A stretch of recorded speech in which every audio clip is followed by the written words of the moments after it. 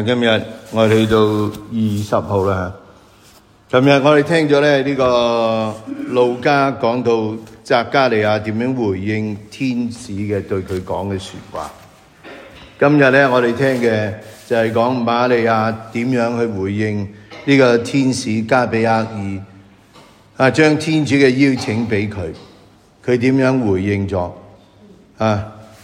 當然啦，佢能夠聽得明呢啲邀請，係因為佢識聖經，佢知道呢啲說話嚟自上主。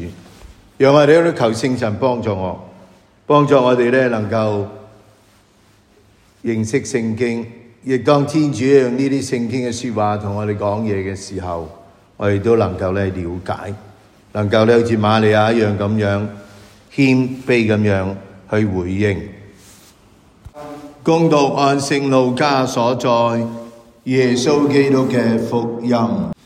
到了第6個月，天使加比厄爾奉天主差遣，往加利肋亞一座名叫納匝肋的城去，到一位童貞女那裏，她已與達味家族中的一個名叫若瑟的男子訂了婚。童貞女的名字叫瑪利亞。天使進去向她說：萬福，充滿恩寵者，上主與你同在。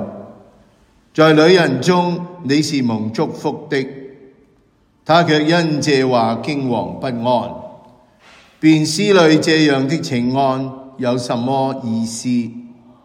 天使對她說：瑪利亞，不要害怕，因為你在天主前獲得了寵幸。看你將懷孕生子，並要給他起名叫耶穌。他將是偉大的，並被稱為至高者的兒子。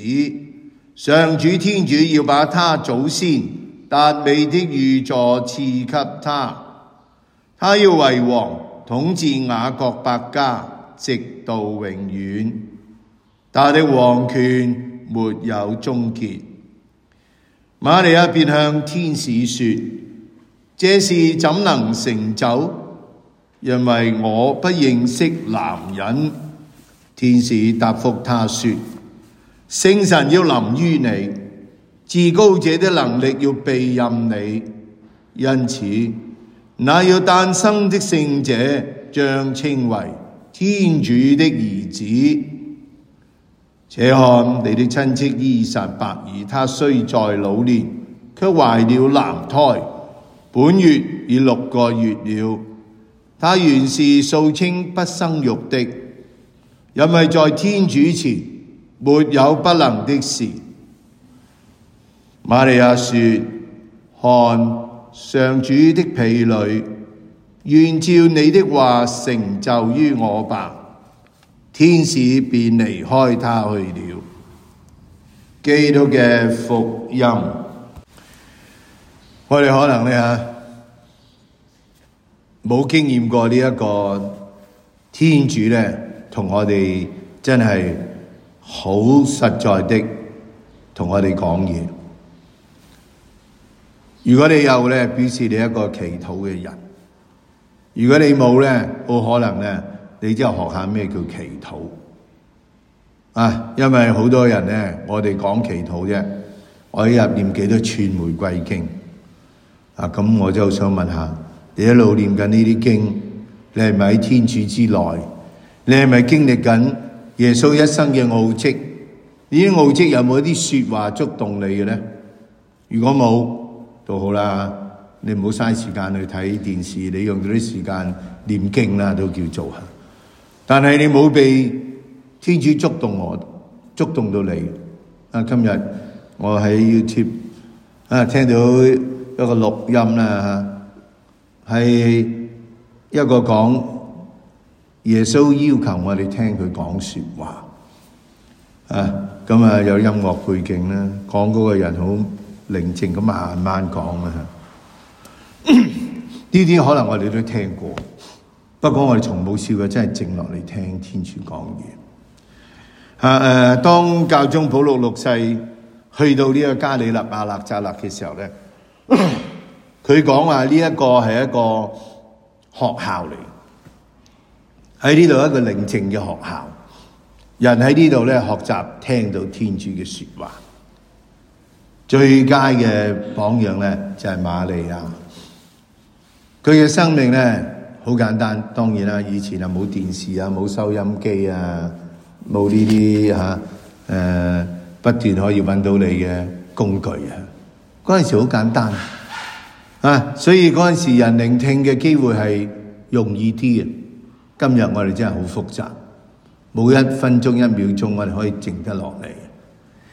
我哋想下咧啊，瑪利亞就係一個聆聽嘅人，所以當天使接觸佢嘅時候啊，佢有呢份醒覺，佢亦都有一份咧嘅驚恐，因為人咧要面對天主或者天使咧，都係一個好震撼嘅經驗。